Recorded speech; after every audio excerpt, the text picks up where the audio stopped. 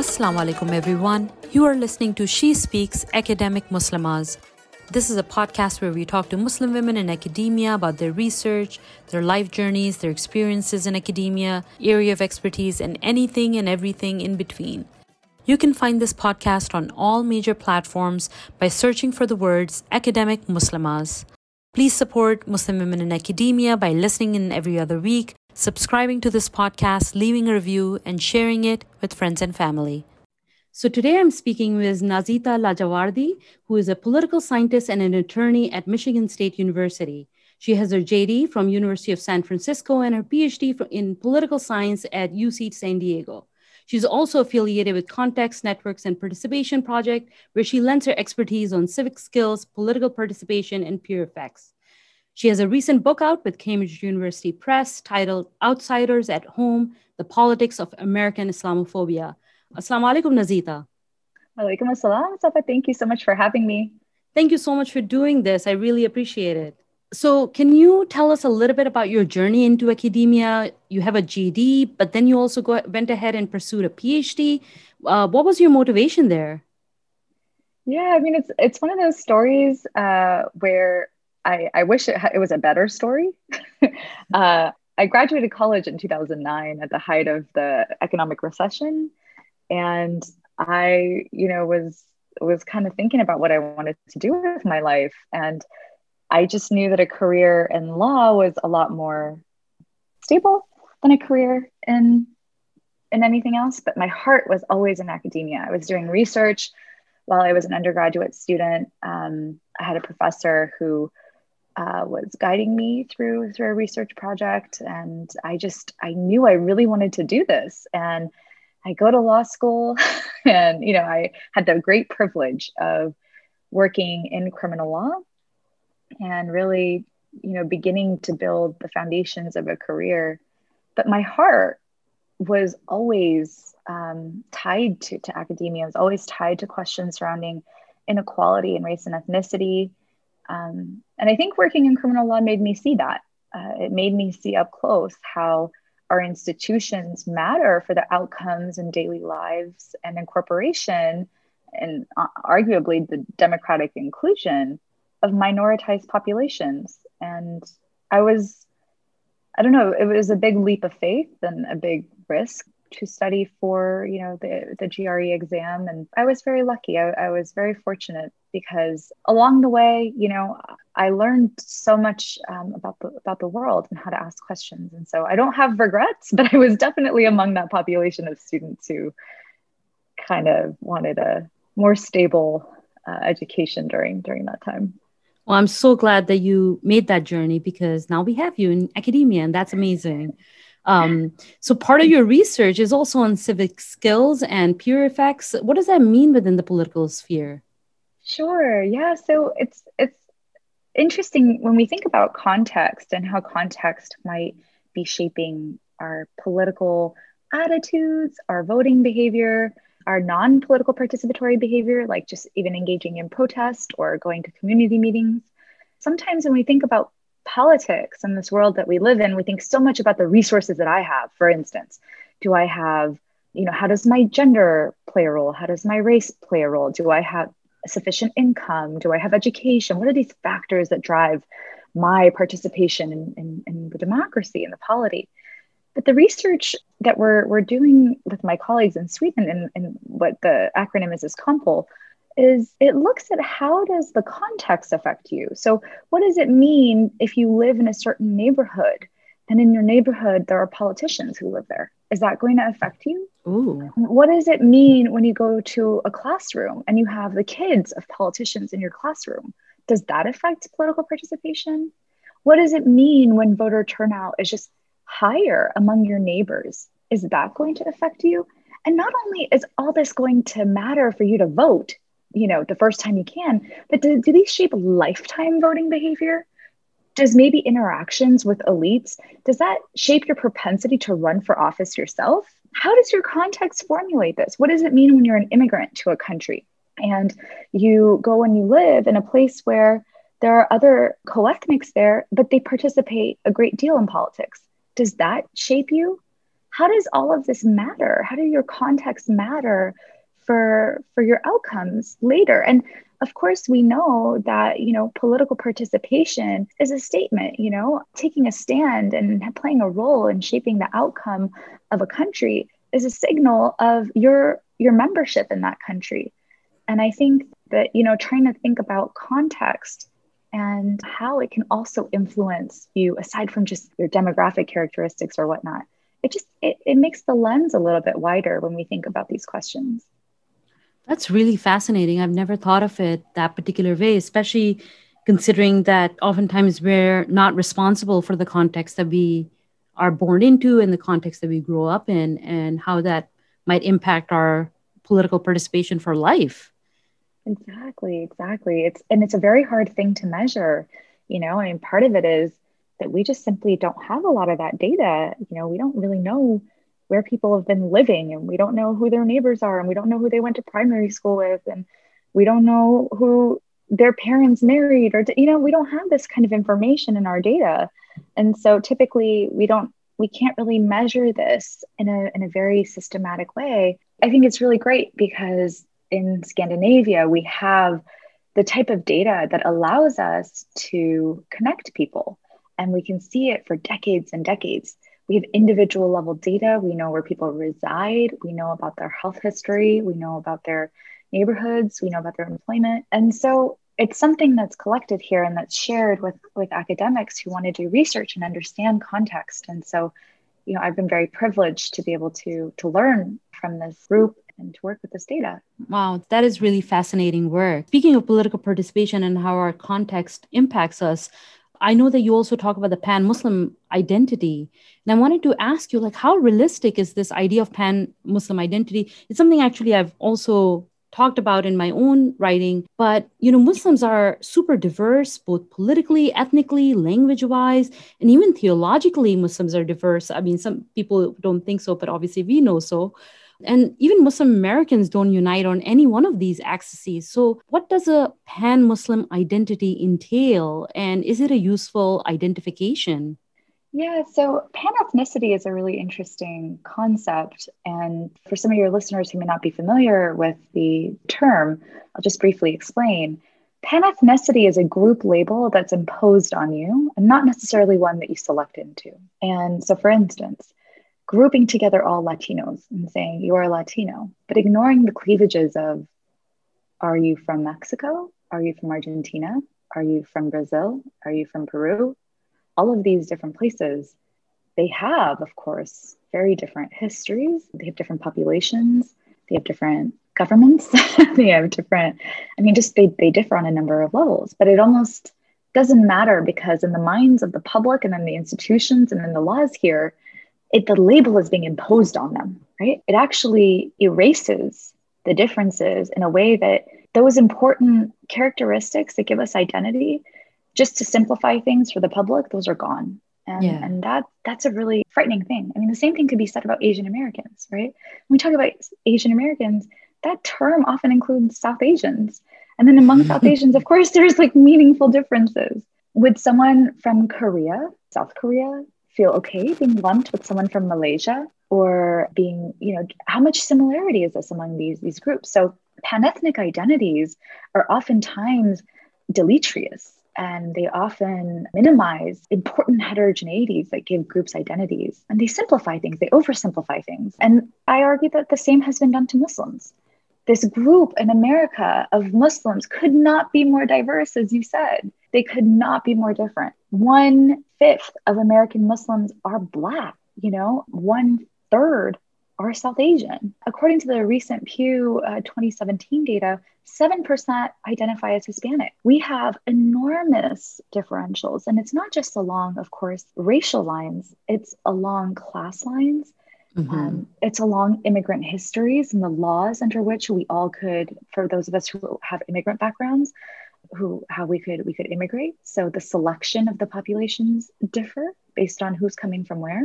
Right. On top of that, as you've noted yourself, right, we have differences in sect as well, and so these enormous differences that matter, of course, for the lives and the outcomes that we experience in this world are almost made invisible because this Muslim label has been put on us. And so that's what I mean about pan-ethnicity. In some ways, however, I just do want to say that the Muslim identity, at least politically, has something, it's something that it was attempted to be leveraged in politics in the year 2000. First started in 96 with the Clinton election, where Muslims tried to organize behind Clinton.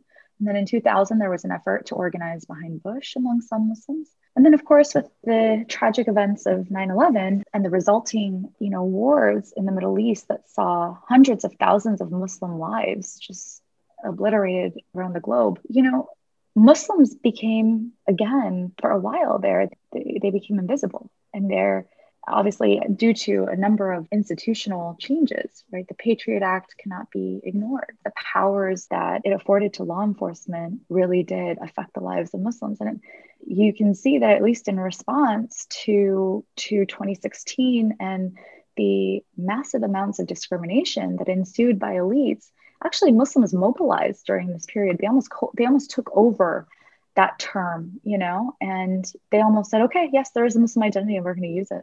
Right. We're going to use it. We're going to come together. We're going to build coalitions. And we're hyper aware that these coalitions are going to be politically meaningful because we are being directly affected by what's happening in the political realm. Right. I mean, we're being discriminated in virtue of our identity, and that identity then becomes super salient and takes over other aspects of identities like our sect or our ethnicity and so on and so forth. So Absolutely. Definitely. Yeah. And so in your book, Outsiders at Home, you talk about what you call a Muslim American resentment scale. How is this scale developed in your book in terms of capturing American attitude towards us, towards Muslim Americans? Yeah, thank you for asking about that. So this is a scale. So it's 9 survey questions that I ask survey respondents about. These 9 questions are developed by me having turned to the European ed psych literature.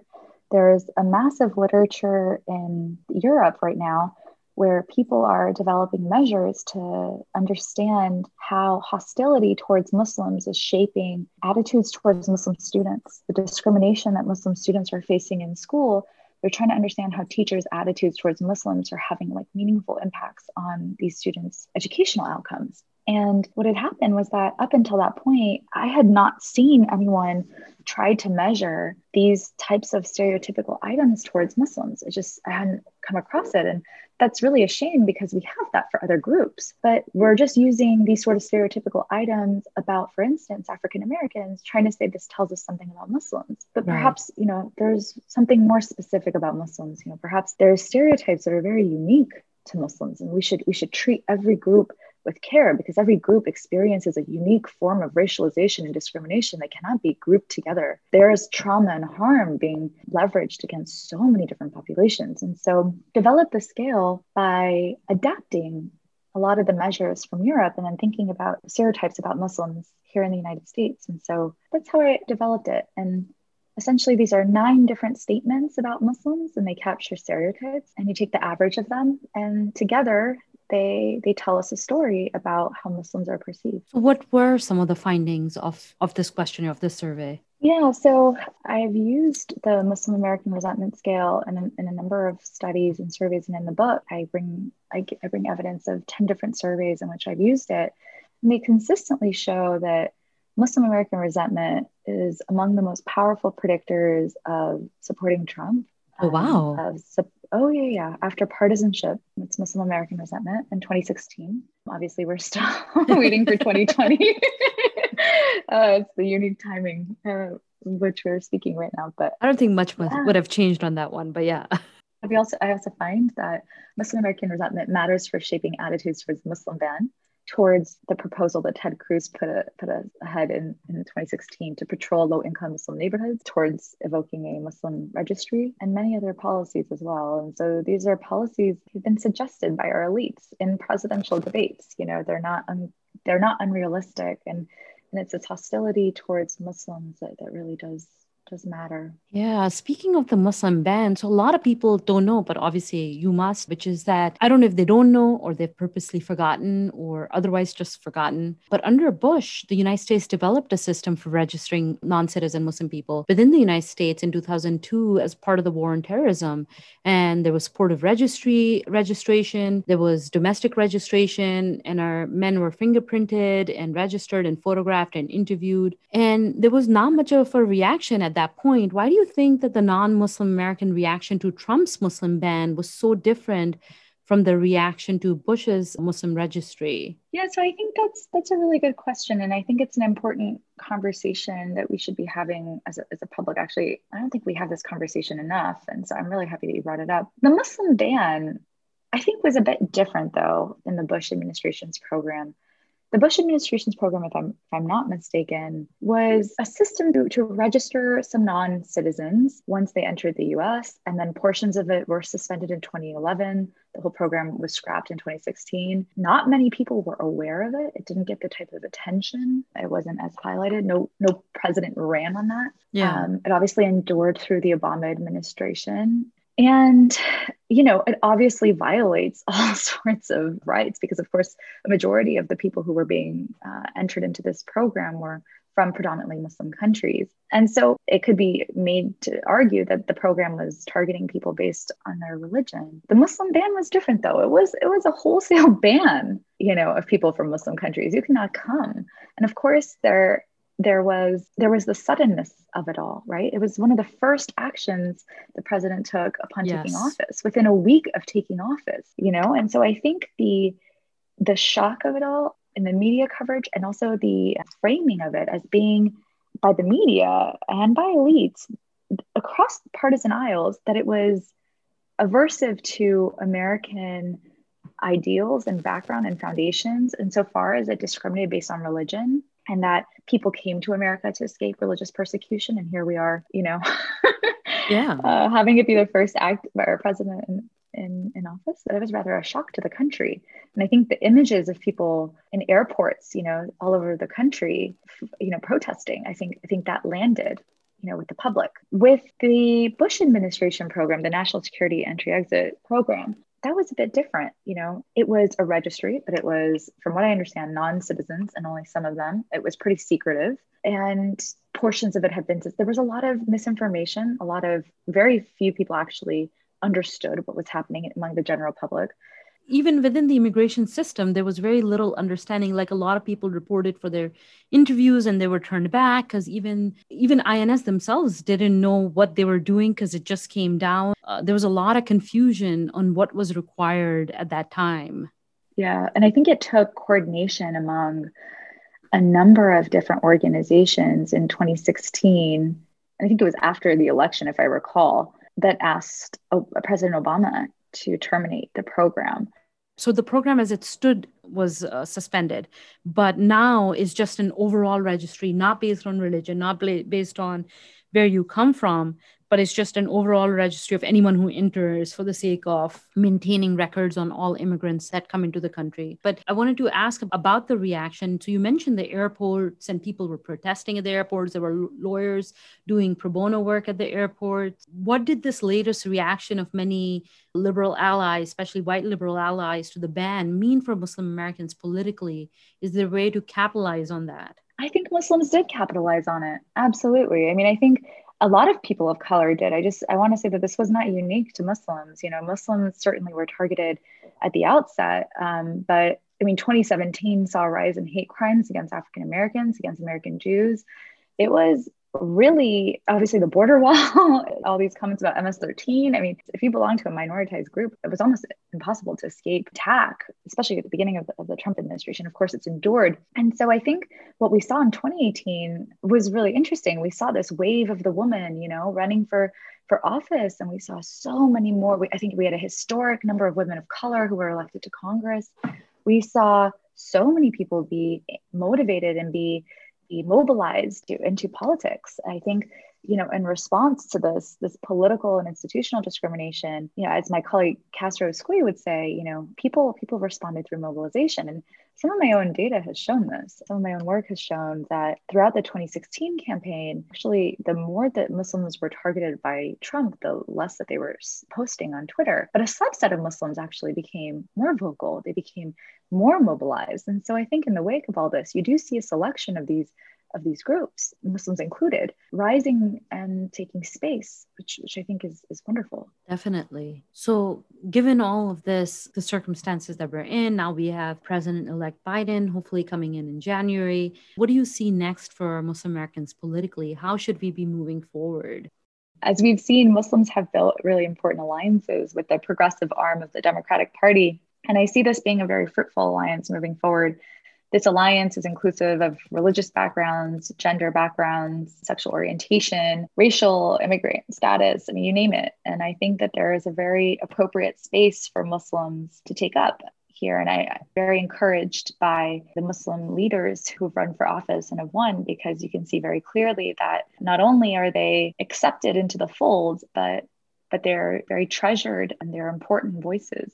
And they bring so much representation to Muslims in this country. Definitely agree on that. And with that, I would want to recommend to everyone, again, your book, Outsiders at Muslim, The Politics of American Islamophobia, which just came out this year with Cambridge University Press. Thank you so much for giving your time, Nazita. It was really enlightening to talk to you. Thank you so much for inviting me. I really appreciate this. It's a beautiful space. Thank you. Assalamu alaikum. Wa alaikum assalam.